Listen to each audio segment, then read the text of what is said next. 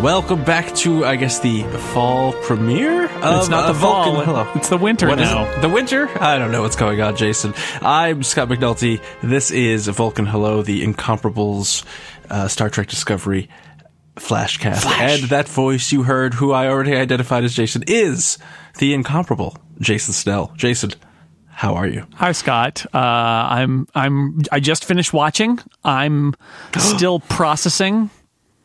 Oh boy, there's a lot to process in this episode. There is. I have to say, I think maybe our conspiracy corner, our conspiracy closet, the door may be open now. I think it's just open. I think it may have been. It was a screen door for a long time, and now I think the screen door is just open, and insects are attacking our blood pies. is pouring out. Yes, blood is in fact pouring. And I will say, before we get it, it is spoiler alerts. If you haven't watched Discovery, don't listen to this podcast. Why are you listening to this podcast? The episode we're talking about is episode 10, Despite Yourself, directed by the one, the only, Jonathan Frakes. That's right. Written by Sean Cochran. Maybe Zefram Cochran's son. I wonder if Jonathan Frakes has a director's chair that allows him to enter over the top. Oh, I hope he does. The Riker maneuver. Exactly. But I am completely biased. I love the Mirror Universe. This episode takes place, we find out pretty quickly, in the Mirror Universe. It looks like the rest of the season is basically a Mirror Universe story arc. How about that? And that I was just smiling throughout this whole episode. So if you are hoping for some kind of critical flaws being pointed out, you're not going to find any from me, Jason, who is much more analytical than I am. I got some issues. I actually thought that this was an amazing episode, but I do have some issues with it, which we will get to. But That's can what we people want to hear. Start off with the pure fanish glee of this being not only a sequel, essentially, to, of course, Mirror Mirror, as all of the Mirror Universe stories are, but also directly references In a Mirror Darkly, which is generally thought of as the best episode of Enterprise, because the characters aren't boring in that one, which means that it is also then, therefore, a sequel to the Tholian Web, because that is all the Defiant, which they recognize because they're basically contemporaries, and we know that in the near future, 10 or 12 years out, the Defiant will be thrown across time and parallel universes into In a Mirror Darkly, the Enterprise episode, which is referenced here, and they've got like a schematic and the whole thing. And given that the identity of the Emperor of the Terran Empire is kept a mystery, I've got to think that there's another reference of some kind that is about to drop there. But just the fact that the Defiant, because they're like, oh well, this is a parallel they've been theorized, and I'm sitting there thinking, but there has been, already an incursion, and they got there. They got all the way to In a Mirror Darkly and said, yep, this happened. This is all consistent. It is all canon. No, and who cares other than all the fans who are watching who are like, yeah, it's an Enterprise reference that I actually care about. Yeah. That's right. I was, and I will say, we're skipping over, like you said, Jason, Conspiracy Corner, the door to our closet is open, and I think it is confirmed that Tyler is in fact a not-so-secret Klingon. Last time I can say that, because now he's secret to them, but he's no longer secret to us. That's right. We know, but we'll get to it. Because there's lots of things that happened in this episode, and I kept thinking, in a good way, I thought, well, surely I must be close to the end of this episode. And then more stuff happens. Oh my God. I was just like, good Lord, everything is happening in this episode. It is packed. The episode starts off with an original series reference that's just in passing, which is like to Organia, where he basically says there shouldn't be anything. There were no battles near Organia. So I guess they're near Organia. It's not really important other than that they threw it out there. But Scott, a very important thing happens next at the very beginning of this episode, which is, did you notice what happens to the Discovery? I am, no, I did not. Okay. There's an approaching ship. It's a Vulcan ship, And what does it do? Yes, it does the Vulcan hello. It gives them a Vulcan hello, which is it shoots at them. I did notice that, and I even noted it, but then I thought, oh no, there must be something that I it's the didn't Vulcan notice. hello. It made me laugh out loud. I just was cackling of like, of course, even in the mirror universe, the Vulcans will give you the Vulcan hello, or a Vulcan, Klingon, Andorian, whatever. Greeting. Yeah, that's right. Yes, so that's right. They are like, well, there should be a starbase here, and we hear a lot of technobabble about, our everything. Our position, Saru says, our position is we're definitely where we're supposed to be, but nothing else is where it's supposed to be. Right. Which is one of my favorite things that Star Trek does. And I brought to mind that quote from that episode where Dr. Crusher's stuck in a warp bubble. Oh, yeah. And she says, there's nothing wrong with me, so there must be something wrong with the universe. Yep. Which clearly that's where you go right That's from Star there. Trek. So I love it. Yeah, and it's like I'm looking for horses, but look, I found a whole herd of zebras, and that's just how it's going to be. Yeah, the quantum signature of everything is different, and as Burnham describes, everything in our universe has the same quantum signature, which I do have to ask the question at this point, which is, if everything in our universe has it, why would we notice it? Or notice that it would, or check to see if it's different? Like it does seem high on the list of things they check almost immediately. Yeah, but again, it's Star Trek, and I did love that they didn't belabor it, because we all know that they're in a parallel universe. I mean, come on. We probably all figure we know which one, and we would also be right there. So that's right. And I should say, in our last episode, we had some theories, and my theory was that they weren't going to just jump directly to the mirror universe, but perhaps they would take us to a different universe and then jump to the mirror universe. I was, for those keeping track at home, incorrect. No, they couldn't wait. It turns out that this is obviously, for whatever stupid technobabble reason you want, these two universes are linked. They're very similar. Mm-hmm. Most of the same people and ships and stuff are in both of them,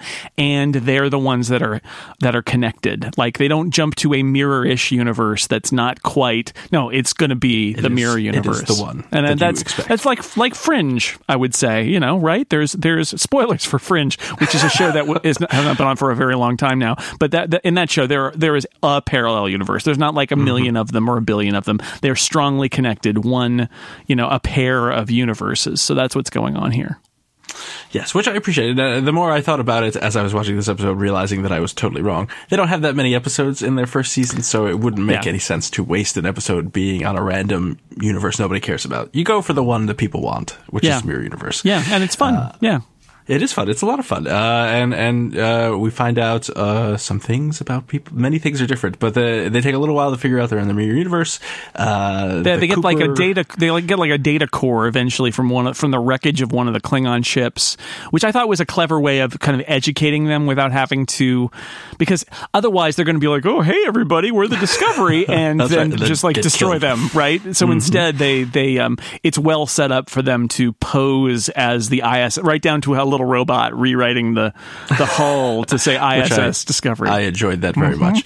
And so they send Tyler out to fetch the data core, and he has some flashbacks to freaking out, some torture and some surgery, and he's very concerned, and we bring that up because it's important later.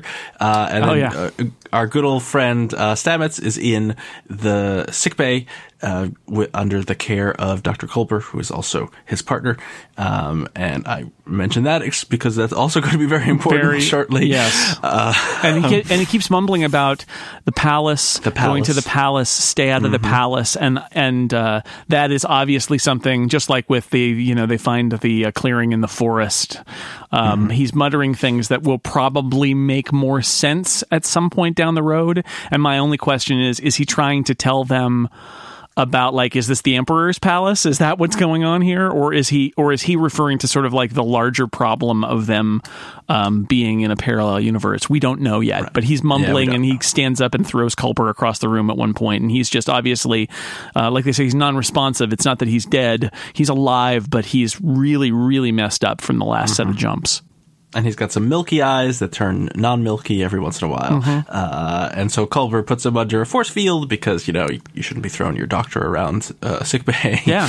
That's inappropriate. He actually says for his own protection, and I'm like, and the protection of those around him. That's right. And there's a good scene where Lorca comes in, who, I think we talked about this in several previous episodes. I really like Lorca as a captain because he is unlike any captain we have ever experienced before. He is much more like a mirror universe captain, actually. And he pops into sickbay and he's like, "Hey, what's up? By the way, Dr. Culber, you're not going to be treating Stamets. You are too close to it and emotionally invested," which in Lorca's defense, it makes complete sense. It's totally right. I think, the way he phrases it is like, I'm bringing in another doctor. And it's like, well, he probably knows all the doctors that they've got. So he's probably not from the parallel universe. Are you bringing in another doctor? No, yes. I don't think so. I think what he's really saying is like, you can't do this. You should be, in fact, I kind of wanted him to say you should be with him as your partner and not as his doctor. And he should get somebody else to be his doctor.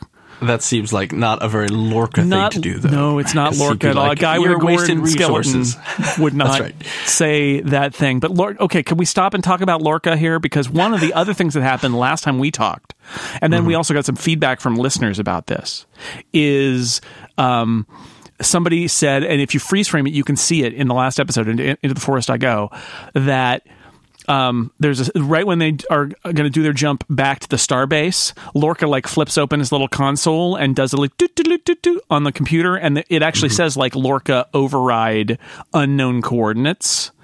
And somebody wrote in, because I think we talked about it a little bit, but I didn't really believe that this is all kind of like Lorca's not planning on going back with his information.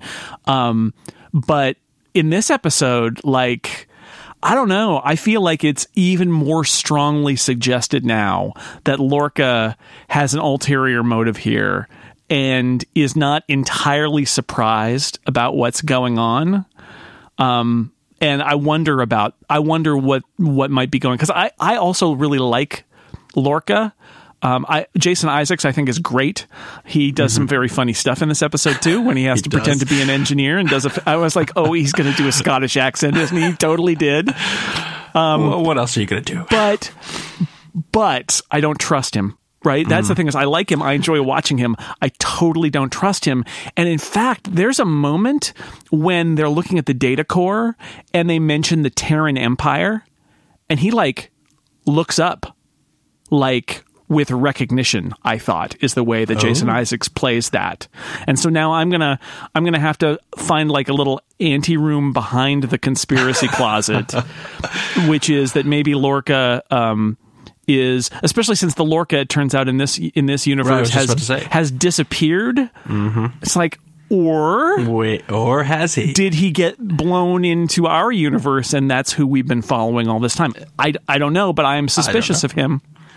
Yeah, and I mean the Lorca in the Mirror Universe who we are told was attempting to overthrow the Emperor. Yeah. And got well, no one knows what happens to him, but he was thwarted and his ship was destroyed. Clearly would know enough about, the first thing Lorca does when they realize they're not in the same universe, he says, well, what we have to do is figure out the rules of this universe and blend in as quickly as we possibly can, which is exactly what someone who came from the Mirror Universe into our universe would do. Right. And so and he does it so quickly. You think perhaps he has done this before. I do wonder. Killed himself.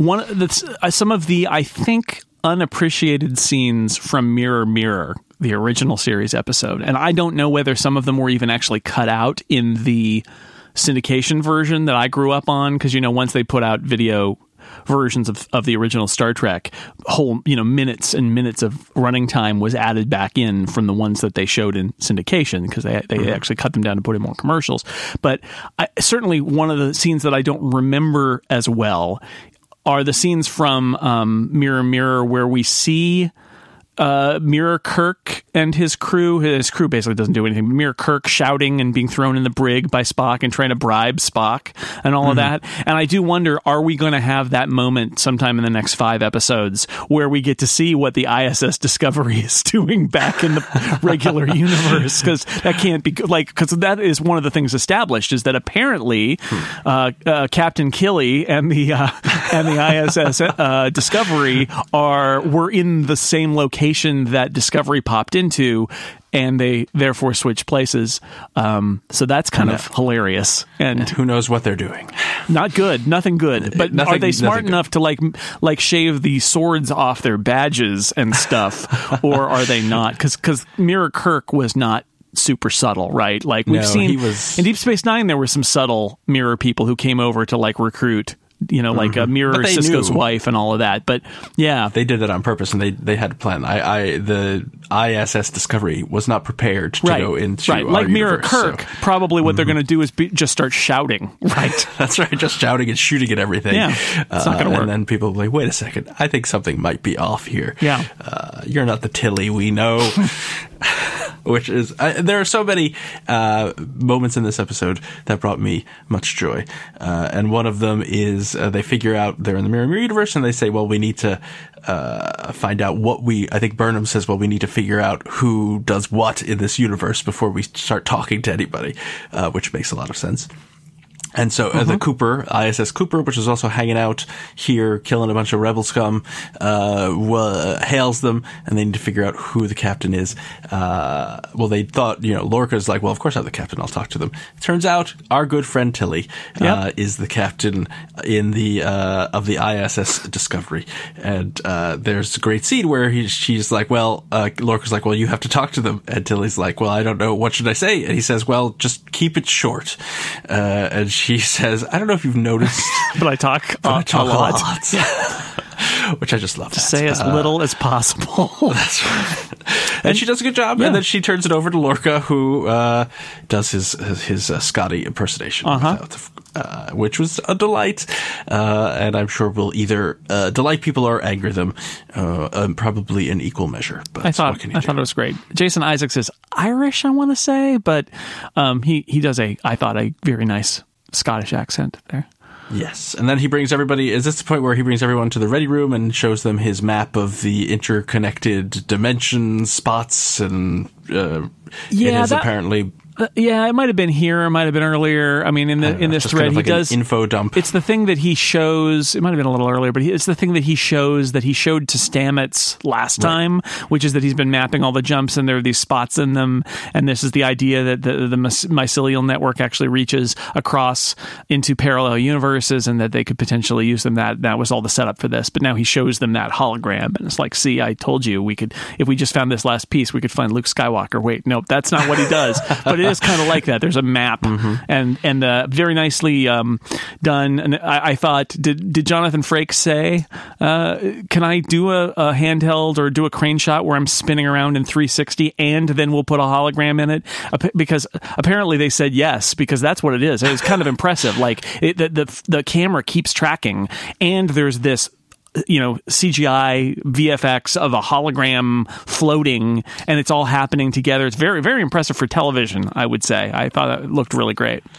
Yes, and I will, you have read this article, I know, but Jonathan Frakes had an interview where he talked about directing an Orville episode, which he directed, and directing this episode of Discovery, and he talked about the differences being basically that the Orville is shot like TNG, which is, 25 years old. Lock off the cameras and just keep it like super straightforward, like TNG was in the 90s and 80s. That's what they're going for, and Discovery is going for a more cinematic, modern look, and if you watch both of those shows, and I'm sure many people who listen do, you can immediately tell the vast difference in what they're trying to do with the look and feel of it. Totally. And so it's nice that Jonathan Frakes has directed one of both, because a lot of people think that the Orville is kind of a Star Trek series in everything but name. So having Jonathan Frakes to unite them is nice.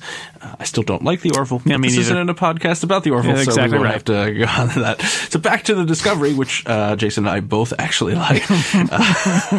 Things are happening, and so this is when Lorca's like, okay, we need to fit in, and everybody gets their little new uniforms from the Terran Empire. As you mentioned already, they scratch off the U and put in the I, which I found amusing, and I still do. And they come up with this idea that they find out that Lorca is presumed missing, Burnham is presumed dead, because she went to look for Lorca because they had a run-in, and he's plotting against the Emperor, and she was sent by the Emperor to kill him. Yeah, basically. And she's the captain of the Shenzhou in this.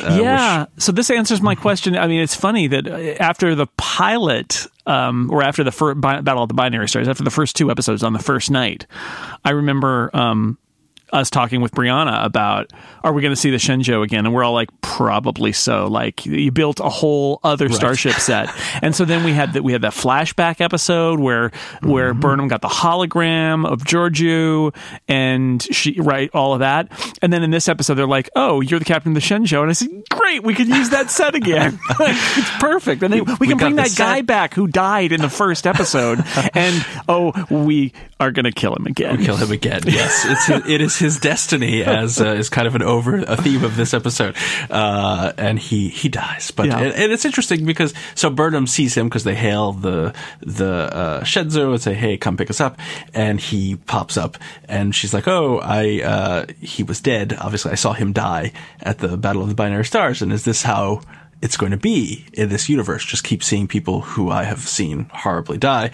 And the answer is yes. Also, you're going to have to kill them yourself. Yeah, turns out. Which makes it even worse. I mean, that was a very mirror. And I'll grant you, I remember Mirror more than I remember the many Deep Space Nine Mirror episodes. But I felt like it did the same thing. Like Mirror, when they get there, and in Mirror, of course, they get transported, but the clothes don't, which is great. So like they just have the other uniforms, which is doesn't make sense, but it's fine. It saves time. It saves a lot of time, just like having the quantum signature in this one. It saves time in Star Trek. It's fine. But that sense of threat, right? Like Kirk is, they try to assassinate Kirk a bunch of times. He's like, what is going on, right? I felt like it had to, when they're in the elevator, it's like, come on, somebody's got to make an attempt on Burnham's life as soon as she shows up. Like, you can't have her come back after being presumed dead and not have somebody, probably the guy who's the captain, try to take her out. Become captain. Yeah, that's how it works. So I was very happy to see that that's exactly what happens, and he tries to stab her, and she's maybe a little reluctant because this is somebody who is a friend who she saw die. And then she's after happy a while, to see him again. Yes, and then she runs him through with a knife, and he's dead. And she gets applause from the bridge crew. Yay! You stabbed the guy. That was a great sequence, and I like the fight in the turbo lift, and then she kicks whatever piece of equipment and stops it, and they fly up and go down. That was all great. And then she kills him. That moment where he's against the wall or the door, and I'm sitting there thinking, please open on the bridge. Please open on the bridge. This is how this has to go. And totally, the doors open, dead body falls out. Everybody looks. There's a moment of silence, and then applause. It's amazing. Welcome to the Mirror Universe, everybody. It's fantastic. Yeah. I love it. And so the thing there's a whole bunch of shenanigans. So they want to get on the Shenzhou basically so that they can get figure out how the Defiant ended up in the Mirror Universe, because it has a regular warp engine. So maybe they can do the same thing to get out. I like that. I like that concept, that the reason that they need to do this whole crazy plan to bring Lorca and Burnham and Tyler to the Shenzhou and pretend to be their duplicates is because they had that information about the Defiant, and therefore they're like, if Stamets is out of commission, how do we get back? Here's a ship that came. If we, maybe we can learn. Like, probably won't end up being the way they get back. Probably is just kind of a MacGuffin to lead us into this plot. But I thought it was a good one. Like, I thought that was a good. They had a good rationale, which is how are we going to get home? Here's a way. There is one ship that came from our universe. Presumably, it's got the same quantum signature. Okay, right, sure. So we gotta. She's gotta have access to the Terran Empire, the Imperial data bank, in order to get more information about that. And I do, and I like, and I've said this before, I like Saru a lot. He doesn't do a lot in this episode because you have to hide the aliens on your Terran Empire. That's a nice moment where Lorca, they're about to leave, and Lorca says to Saru, "Well, you're in charge. I mean, except when they're looking at you, in which case Tilly is in charge." That's right. Tilly with her straight hair and her. I thought it was a great performance. Like I love that is. Like playing your double and playing your character faking being the double, where you can't act like. As an actress, she can't act like an evil person. She has to act like a good person. Acting like an evil person. I thought she did a great job. I love Tilly, and now I love Tilly even more. Yeah. I like so Saru basically stands in for the audience in this episode because we hear this plan and you think, well, that's a stupid plan. Yeah. And Saru says, that is a stupid plan. Listen to Saru. He is smart. Aren't you dead and aren't you lost? And they're like, yes, but they don't know that. I'm not actually dead. So we'll do this. And really, there's nothing else they can do. So, I mean, hang out in the rubble, in the debris field and hope that eventually Stamets gets better. That's kind of like their only other option. I think they feel like there's a ticking clock. I can headcanon this, right? Like, in addition to them wanting to do it, it's like, I imagine that the thought is we cannot just sit here. The other Discovery is also in our universe, so right. And the Klingons are on the march, and we have the information to solve. If you remember that from the last episode, to solve the cloaking device, and we haven't transmitted it for whatever reason, and the have to didn't complete or something. I don't know. But so they have a lot of reasons to try to do this, but I just thought that's great. Saru is the character who should say that because it is not a very well thought out plan, but it's the best they could do. And so he's like, all right, fine. I don't like it. But that's what you're going to do. And he also is great when Burnham is outfitting Tilly with her uniform and basically telling her all her names, her nicknames. And the final one is Captain Killy. And Saru says, well, that's not very clever. No. Yes, and I thought, that's right, but it's funny. No, she's got a bunch of better names than that, but Captain Killy is also there. Captain Killy. So that's universe. And Lorca, they do, because remember in Mirror they have like the agonizers that the crew wears, and you can like when they beam in the right crew, Spock agonizes Transporter Chief Kyle because poor Kyle. I don't know why, because he messed it up with the Iron Storm and got the wrong people. He should have been agonized over that. So they take Lorca down to the brig, and of course it's all these horrendous agonizer booths. Yeah, where people are screaming and stuff. And Burnham is trying to protect him as best she can, but he ends up spending a night in the agony booth. So, and I like that episode, that part where Burnham's like, absolutely not. And you saw Lorca's reaction is like, come on, I will go in the booth. You're blowing our cover. You can't do it. So that was also right before that, the scene they are going, they're about to go through the doors into the bridge where Tilly basically says, I found this thing that I think you'll be interested in. And Lorca just slams his own face into the door so that he looks beat up. That tells you a lot about Lorca as a character. That's the kind of guy who would have a Gorn skeleton in his closet. I'm just saying. Exactly. He doesn't even have it in his closet. It's just in a glass box in the middle of his office. Yeah. With artfully illuminated. Sure, you got some LEDs, little LED spotlights. He went to IKEA and got those little things for his Billy bookcase. It does HomeKit. It's great. That's fantastic. He says, I'm not going to say it because I don't want to activate anyone's smart device. No. But, so we'll Computer? skip that. Turn on the Gorn skeleton lights. Yes. Okay. I'll basically just finish out that line with Burnham and Lorca. So it basically ends with she really wants to Burnham wants to get to her office to look up the files because I guess the computer isn't networked on the Shenzhou, so she can't do it anywhere. But she's so busy. Security.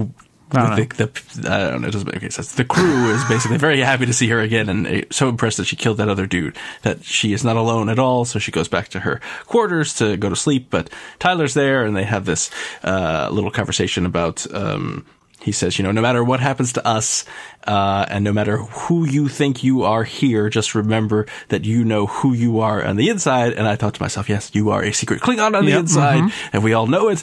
And he says, I'm here to protect you. And I thought, are you really? And he says, you know what that means? And she says, yeah, I totally know what that means. It means they're gonna have sex. That's what that means. Right. In the mirror, it's a little mirror universe sex for a little mirror our friends. And what happens in the mirror universe while Lorca is in the agony booth. I did like that. That's how the agony and the ecstasy, everyone. There it is. Yes. Mirror universe in a nutshell. That's right. And then she, the end of the episode is the Discovery is hanging out and the Shenzhou goes off and goes somewhere. I don't know where. But there's a whole other story that we kind of skipped over because I think it deserves its own special section, perhaps near the conspiracy closet, because it is in fact the conspiracy that we've been talking about for many episodes. And basically, after Tyler has this little meltdown in the worker bee, trying to get the data bank from the Klingon vessel, which he does successfully, right? Because Burnham calms him down and gets him to focus and says, no, there's nobody alive over there. It's okay. You're not going to get scared by a Klingon. Everybody's cool, man. Yeah. And those are Vulcans and Andorians anyway. And also in that scene, Lorca misreads the situation. I mean, he doesn't entirely misread it, but he's like, I need you guys to keep it professional, but he's letting know that there's a relationship building between the two of them. Whereas I really thought if he were a better captain, he would be like, what is happening that he's unreliable and you're telling him that there aren't live Klingons in order to calm him down? That seems bad, right? But instead he's like, hey, you guys are dating, right? So just keep it on the level. That's right. I hope you filled out that HR paperwork. Yeah, Captain, that's not it. No, it's fine. All right. Oh, Lorca. So he goes to sickbay. He goes to sickbay. Great idea. But before he goes to sickbay, he goes to the cells to visit Laurel. The series of bad ideas too. The series of bad ideas that he does before he goes to sickbay. Yeah. And he's like, "What's up, Laurel? What's happening to me?" And she speaks a little Klingon. I thought we were away from subtitles, but we're mostly away. And I thought that. Now I won't say that this excuses the seemingly endless hours of subtitles they put us through, but I thought it was quite effective in this episode that she basically says this Klingon prayer in Klingon about Kalis, and he starts echoing it back, and the thought is that it's very clear that she is trying to activate Volk. She says, so she says, he says, what did you do to me? And she says, you know what we did it together. And then they start the prayer of Kalis, and she says the prayer should have made you remember, but something went wrong and he kind of freaked out again. And because the last part after the prayer, she says, what is your name? And he doesn't answer, and she says, what is your name? And you have another name, she says. He's like, and he ends up having a phaser for some reason, I think, and on the other side of sickbay, or not sickbay, the brig, cell. Right? Yeah. The brig, yes. And also he doesn't make the best decisions generally, because right at the beginning of the conversation, Laurel basically says, well, I know a secret, and if you open the cell, I will tell it to you. Well, I thought to myself, this is not a good I think he's he's obviously under her spell to a certain degree, is how I took that, is that he's not, we've already seen how broken he seems to be, but he's absolutely not thinking right here. Right. He can't say no to her, basically. Yeah. Because she's programmed him. Totally. And Volk, of course, has real emotions for Laurel, and Tyler doesn't know how to handle these feelings that he's having and these flashbacks, and he talks about how he's having memories of surgery that don't feel like they were torture, and she's like, well, it totally wasn't. Yeah, we did that. We did all this. He goes back to Burnham, by the way, and basically asks her to cover for him, which I also another in the series of bad decisions on his part and her part, right? Like he's saying basically cover it up, which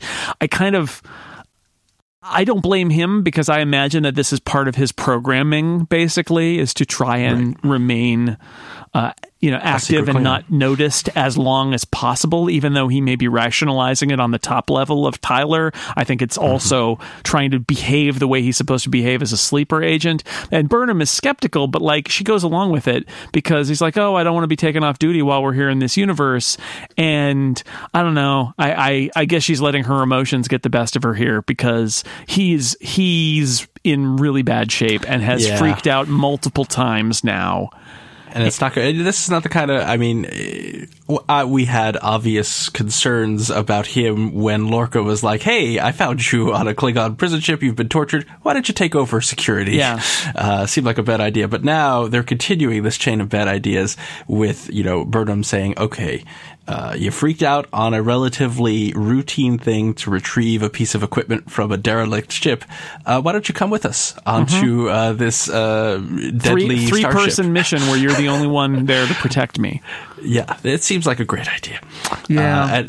And Lorca also compounds it later when, and we'll get to it because there's a very important thing that happens. So then Tyler's like, okay, I need to go to sickbay and see if anything else happened to me. Did the Klingons do anything other than torture me?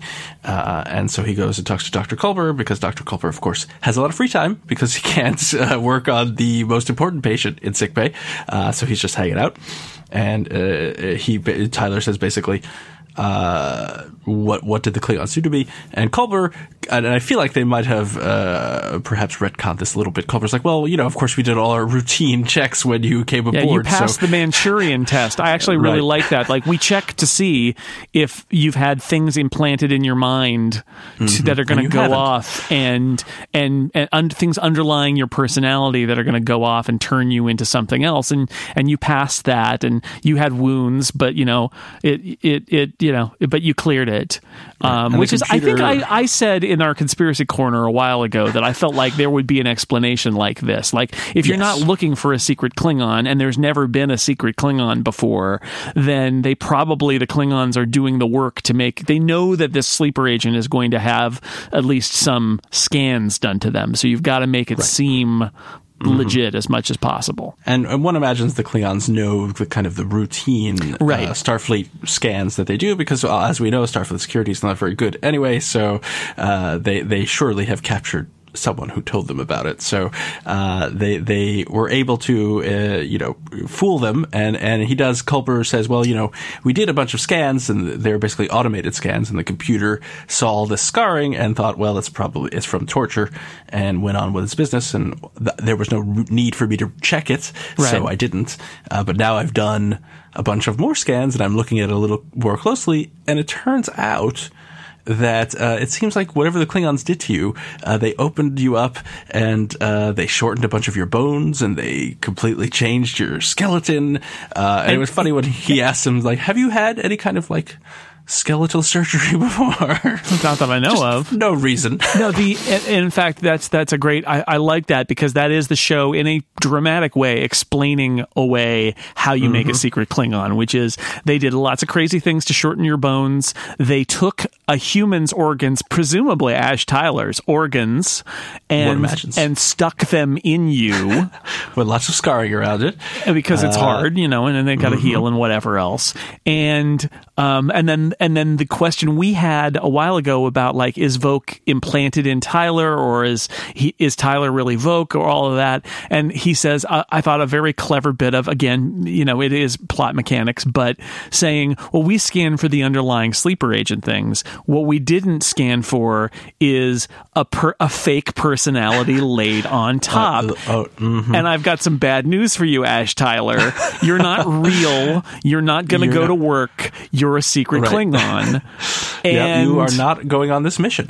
And that's when the thing happens. Yeah. Tyler does not take this well. And if for some reason you have continued to listen to this podcast, though you have not seen the episode, you really should stop listening right now, because Tyler does what I thought was the most surprising thing in this entire episode. Yes. Which is he gets up and he kills Dr. Culber. Kills Dr. Culber, yeah. Presumably, unless there's some, neck snapping repair that can be done. But my guess is that Stamets is gonna discover Culber dead in the next episode. I think so. I was shocked by this scene. I was very sad about it because I like Dr. Culber. I like his relationship with Stamets. I like that he's the adult in the relationship in a way where Stamets is this, scientist who's going to go do experiments on himself and all of that. And Culber's like, let's calm it down. Let's bring it back to earth. Like we need to behave like rational people here. I like that dynamic, and that he was trying to, like Saru does with some of the wild ideas that the captain has, that Culber's like, let's bring it back down. And so it was shocking and dramatic, and I imagine we'll have a lot of dramatic effect on the rest of the season, especially since you've got, we leave the Discovery before it's found, so there's a whole other plot thread that will be picked up back on Discovery, where they're going to find him, and also what's going on with Stamets. So I imagine there's going to be a lot there, and now they're kind of out of touch with Shenzhou. So even if they figure out that it's Tyler, and they've got the Klingon on board, they may be doing the Columbo work on excuse me, one more question, Laurel. But should I just open the force field and I'll tell you everything? Yeah, sure. Oh, sure. She's very convincing. She is. So there's a lot of this is like dramatically it's fine. The thing that we're recording this right after it's streamed on the East Coast, so it's already happening. But you'll be reading, if you're listening to this a day or two later, you will have already read about this. But I'm going to mention it here because I thought about it immediately, and it's the thing that bothers me about this beyond having a character I like die. That I watch lots of Joss Whedon shows. That happens all the time. It happens. It's going to be, Culber was not in the opening credits. Stamets is in the opening credits. So this is what happens. That all said, on television in the last 20 years, I don't know, a huge percentage of the gay relationships that are shown on television end with the horrible death of one of the characters. Yes. And this is the bury your gays trope. And I have a hard time believing that the producers and writers of Star Trek Discovery were not aware of it. And this is not to say that a gay character in a relationship in modern television should be immune from being killed. But you know what? Once somebody points out to you that this is kind of a cliche and it's kind of ugly, maybe steer away from it. And that's the problem I have with them killing Culber, is not anything in the fundamentals of the story itself. I think it's quite shocking and dramatic and interesting, but it's that it is yet another gay character who is in a relationship with another gay character who has been horribly murdered. And if you do the math, and somebody did, I think maybe it was Maureen Ryan at Variety, but somebody did a study about this a little bit and looked up character deaths. Maybe Maureen Ryan just wrote about it, but it's a real thing. Gay characters get horribly killed when they're in relationships with other gay characters on television. And at some point, again, as a writer, it's not that they should be immune from that in general, but at this point, you probably shouldn't do it. You should probably make a better decision, because you're just reinforcing that same thing, which is gay people don't get to have happy endings on television because one of them will always be horribly murdered by, I don't know, a monster, a secret Klingon, whatever it is. There are lots of examples of it. And so that's what gives me pause. And an episode that I liked, although I also found really disturbing for good reasons, that they are taking us to a very dark place, which is the mirror universe, and not making a joke of it. It is very stressful and serious. But the barrier gaze thing is, it's really unfortunate, because this is also going to be how people are going to talk about Discovery for the next 5 weeks. Is there's going to be a controversy about this. It's going to turn a lot of people off. And I think it was unfortunate that they played into this, and they should have known better than to do it. Which is not to say, again, that I don't see the dramatic reasons behind it. I just think, again, choose another path that isn't playing into this cliche, because it does you no favors to do this. And I did have the same. I mean, I thought it was quite effective, but I did think, well, it's unfortunate that this kind of this big moments for the gay community having this relationship on this show, and then you kill one half of the relationship. It seems like an unfortunate choice. But I don't know. I mean, I'm pretty sure Dr. Culver is dead at the end of this episode, but I don't know if he's really completely, actually dead and will not come back, because there is another Dr. Culver in the Mirror Universe. Right. So perhaps they could just pick him up, or Stamets might have some fungal powers that allow him to bring him back. Who knows what will happen? Who knows? It seems like he's dead, but it would be nice. I'm not sure even then it really offsets the fact that they had this character, murdered in a way that reads for anyone on television as a murder. I'm not sure. And again, I mean, who knows where they're going with the story? But it's like I just want to say it again, like. I appreciate the creative license that people who write television shows can have with stuff like this.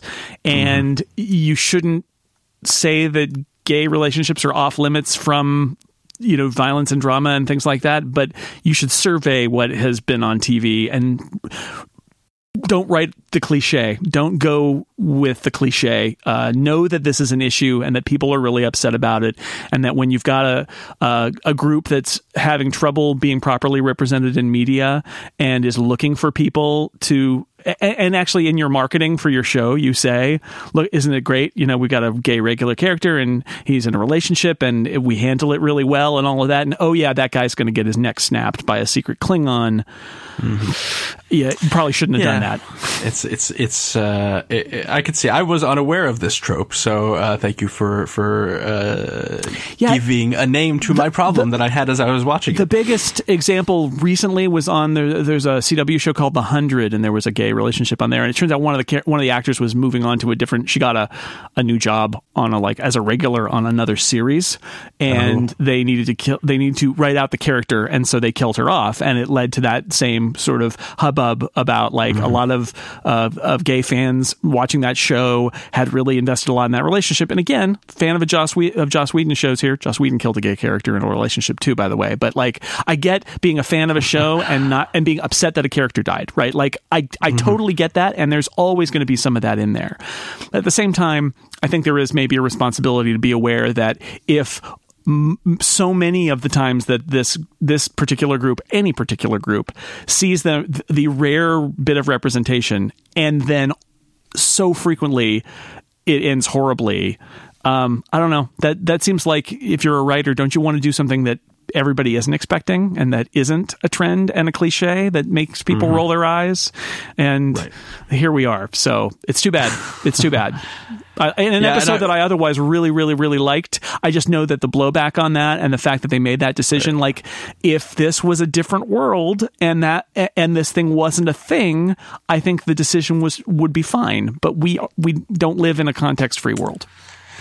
That's true. And as you were saying that, the thing that kept popping into my mind is how important representation is. And as a white male, I've never really given it too much thought, because every hero for the last, forever 2,000 years has represented, included me. I just watched the original series episode, The Doomsday Machine, today.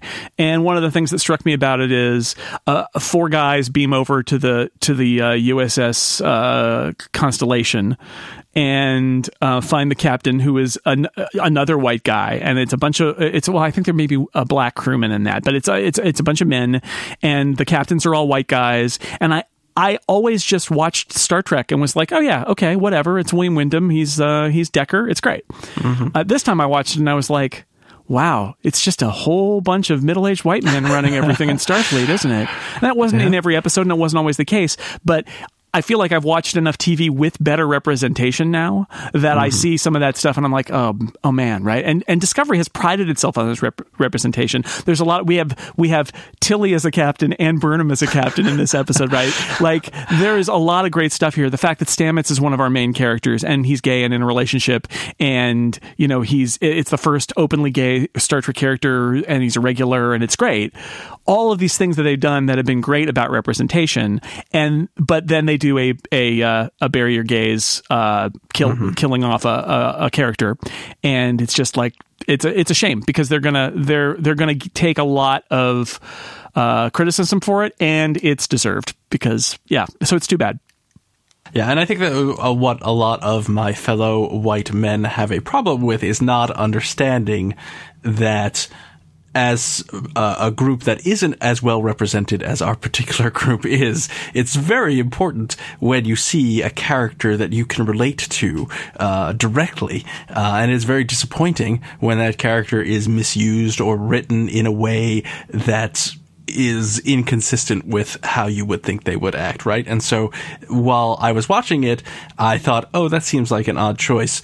It didn't impact me as much as it would someone from the gay community who is like well versed in this trope and be like, oh, another gay character that gets killed horribly. Yeah. Although this time by a secret Klingon, does that make it any better? Probably not. But probably not. If you if you are a secret Klingon, you don't even know it. So I was going to say you could be offended by the way that Ash Tyler has been portrayed, true, but you would literally not know. It. Yeah. Unless you heard that prayer and you became aware that you were a secret Klingon. Do you get upset and have flashes involving circular saws and Klingon breasts? You might sure be. We all do, and we're all. That means that we're secret Klingons, I guess. Okay, that's right. We're all secret Klingons. Anyway, the screen door is open. Yes, the secret Klingon theory is now out. For those who are wondering, did anybody not listen to that thing at the end? Well, if you didn't listen, now there it is. That was what we were talking about all along, is that the theory that Ash Tyler is actually a secret Klingon, which is, it's time to just call it what it is. That's what it is. He's a secret. Now, I will say, although I am 110% sure he is Voke, he does not say his name, his Klingon name. So he could be like another layer. He is a secret random Klingon. Seems we've unlikely, never met before. But that seems highly unlikely. Since it's almost certainly the same actor. The same actor plays both characters. Mm-hmm. It's probably him. But I think they're doing a really good job of, with that subplot, because I did not expect them to basically say in this episode, I didn't expect this episode to be in the Mirror Universe, so that was exciting. Yeah. I also did not expect them to say, hey, guess what? He's a Klingon. Yeah. I thought they would stretch it out some more. So, thumbs up for that, of like making it be like anyone who's paying attention at this point has figured out. I mean, because we see him murder Culper, right? Like, we know, and then when he shows up at the transporter room, he's like, I don't even know where I was. Like, you can tell. And that was what I was saying. The moment that another poor decision on Lorca's part, because he's late, and Lorca turns to him and says, "Dude, where were you?" And his answer was, "I don't know." Now, when that's someone, not good. That's not a valid answer. So you say, maybe you stay here. We'll go. I can't stay here because of the murder. What? Did I say that out loud? Oh, no.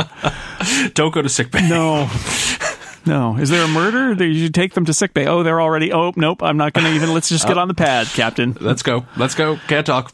Yeah. So that's. I do think that that's what they're setting up, is this dramatic split where back on the Discovery, we're going to have this realization that it was Tyler and that the Klingon lady is there, and that, they may discover what's going on with Tyler and the secret Klingon. And also Stamets is sort of like, can he become more lucid and provide a little bit more of an idea of where they are and why they're there? Because we do have most of our cast back there. And then we've got, other than the lady who steers the ship, because she transferred from the Shenzhou just like Saru did. And so she's on the Shenzhou. So she's got her mirror person is actually there. Which is nice. Yeah, she's the character that has half like a metal face or something. Yeah, she's got like a kind of an implant thing. So she doesn't have that on the Shenzhou. So it's, I imagine that's what we're going to get. Is we're going to get that back on Discovery while we've got Lorca and Burnham and secret Klingon Ash Tyler investigating the Empire. How they can get home. Do you have any idea who the Emperor is? Because it sounds to me like I'm gonna guess Hoshi. You think it is like old lady Hoshi Sato? I think it is, and she'll be make a cameo appearance hopefully next episode. How long has it been since Enterprise though in this world? I don't know. She might be too old. That's true. I don't know what the chronological, like, the time difference is. So, because I mean, she was presumably going to be the Emperor at the end of in a Mirror Darkly, but if it's not her, I would assume that it's got to be someone who's a reference to. Yeah, it's got to be something. We're going to go, oh. Zephram Cochrane, or...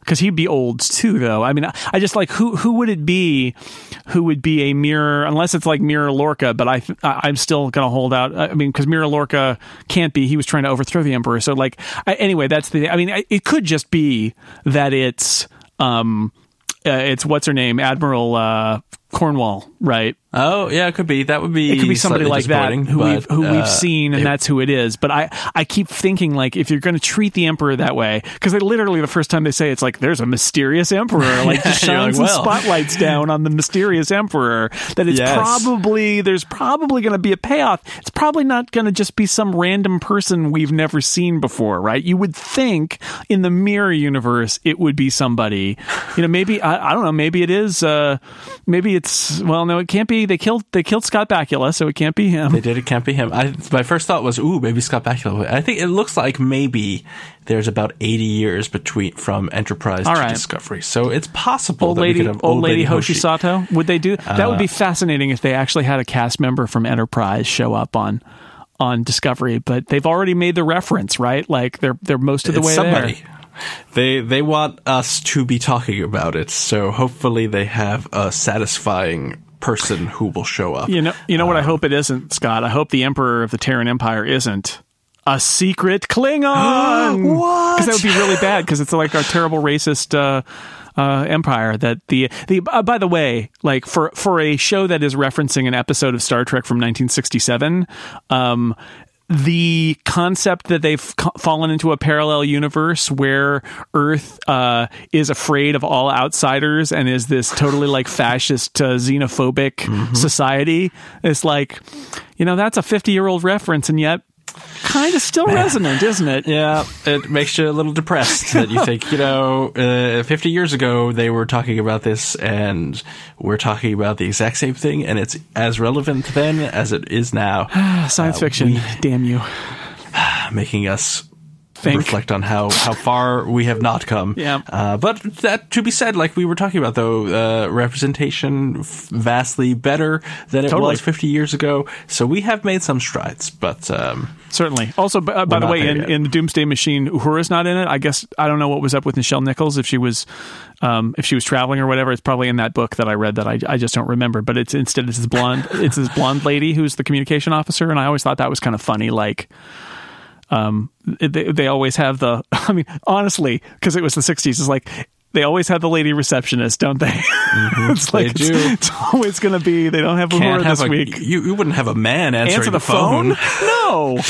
Oh have boy. To get the lady understudy to come in. That's the only woman on the bridge. Oh well, it's but again, I didn't think of it when I was a kid. It was just the way the world was, and now when I watch something like Discovery and I see all sorts of different people being represented. This is Gene Roddenberry's vision. It really is. It's just that 50 years later, what we think of as representation has come a long way too.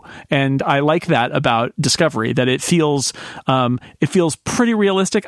I've said this before, I think, but the one thing that Star Trek has done a really bad job on is especially Asian representation. I mean, we had Sulu, but I feel like at least with the Shenzhou and with Captain Georgiou, there was more of a clear statement of like, there are a lot of the average person on Earth is Chinese, right? So probably they are going to be in space too with the white people. So maybe. Yeah, and maybe we'll name some ships after important things for them. So. And Discovery has done a bunch of that, which is, despite the fact that everybody's speaking with an American accent, it is an American TV show / Canadian TV show, and I get that. And Scottish accents are just for silly ruses involving Mirror Universe Radio. Oh man, it makes me so happy. This episode, I say thumbs up. Other than the death of Culber, which stops me for for a bunch of reasons that are larger than any one show. But I'm impressed how bold they are in doing a multi-episode arc involving the mirror universe. Like, no pausing for breath. They've got the solution to the war. They're not allowed to pass it on because they suddenly have this other problem to solve.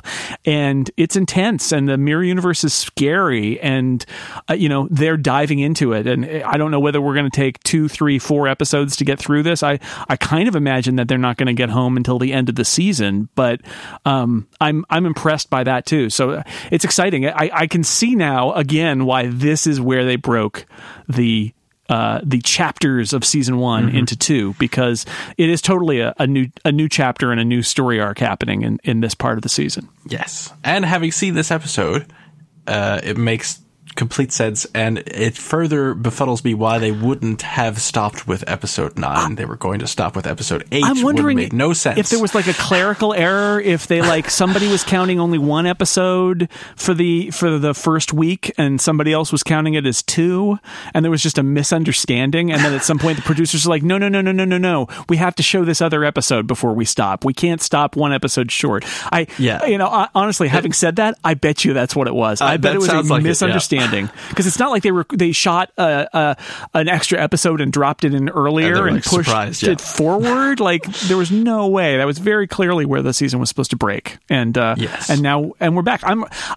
Before we go, the other thing I wanted to say is I was really excited that Discovery was coming back. Like, this week I was like, oh right, Discovery is on Sunday. I was like really excited about it. I saw a couple people who we know talking about I'm going to watch the most recent episode again to get ready and all that, like some enthusiasm about Star Trek, and I felt that in myself. Like, I took the eye off the ball for a few weeks, and then suddenly had that moment where I was excited to recall that Discovery was coming back, because that's fun.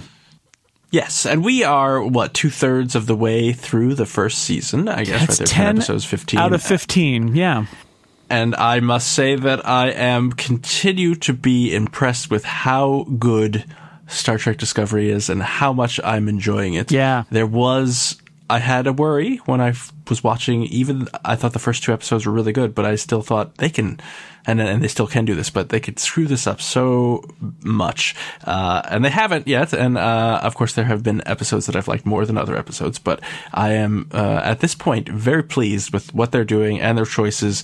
As a nitpicky Star Trek nerd, I am enjoying it. So, kudos to everybody involved. I mean, the Tholian web, mirror, in a mirror darkly, the references to those alone, that solid. And solid. They do them. They obviously know, and I think this is part of what Enterprise got wrong, is that they were trying to appeal to non-Star Trek fans, which you should do, but by eschewing a lot of the related kind of canon. So just kind of, let's make as a straightforward science fiction show as we can, sprinkle in a little science fiction, Star Trek, and we'll be good, until the 4th season. Right. And Discovery, I feel like, has gotten it, the balance better, in that they sprinkle in a whole lot of, references to things, but you don't really need to know what they're referring to enjoy Discovery. But if you do know it, you feel like it's a little reward for all the time and effort you have wasted watching Star Trek. Right. I mean, the existence of the Defiant and a previous crossover is a pure plot motivation that does not need any more referencing. Like, it's literally like, oh, this happened once before. We should investigate that. Maybe that's how we get home. And yet, if you know anything about Star Trek, you start to go, oh, well, there are 4 episodes of previous series that I can call on right now. I see what they're doing. Yeah. And then when Saru makes his program to figure out how to be a captain, he lists all the captains. I mean, there are so many well-placed little references that make it rewarding. But they don't go. The other fear I had is that they would go way into too many obscure references. Right. People who didn't really like Star Trek would be like, I don't understand what's going on, and this is why I don't like Star Trek. So they haven't done that. Well, I guess I'm not a good judge of that, but I feel like they haven't done that. I would hope that and I don't know. I think in the United States, I think it's probably safe to say that most of the people watching it are Star Trek fans, because you have to sign up for CBS All Access, which nobody has, in order to see it. In the rest of the world, with it being on Netflix, I'm a little more hopeful that people who are not just kind of hardcore Star Trek fans, but people who are kind of Star Trek curious or who have heard good things about it have discovered it and like it. And I'm hopeful. One thing for us to watch over the summer is how CBS plays with Discovery once it's done with its first season. We know it's coming back for a second season. I have no idea whether that'll be the end of this year or it'll be in early 2019. I hope it's the end of this year, but it takes a while to make this show, so maybe not. But what will they do in the run-up? I'm going to be interested to see, because I think in the United States, it would probably benefit from getting put on Netflix at some point, or hey, put on CBS in the summertime. Right. I was about to say, you have the CBS. You may not know this, but they own a TV channel. Yeah, or the CW. They own half of the CW too, right? Like, they could get people into Star Trek so that they want to watch the next season of Discovery when it airs. A lot of network shows do that, right? They drop it on Netflix right before the new season happens, because then people get caught up. That's how my daughter got into Riverdale. I've heard a lot of people do that with A Good Place, where they got caught up and then they were really excited to go on to the second season. So let's keep an eye on that, because I think in the U.S., I do think this is a fun show that would be accessible for people who want to watch some cool sci-fi who may not be super into Star Trek. But in the U.S., I think that's not the audience right now. So right, yeah. I hope they forgot that. You're right. You need to subscribe to a service that nobody subscribes to. So in the U.S., so mostly they're preaching to the converted here, but. Hopefully, more people will watch Star Trek Discovery.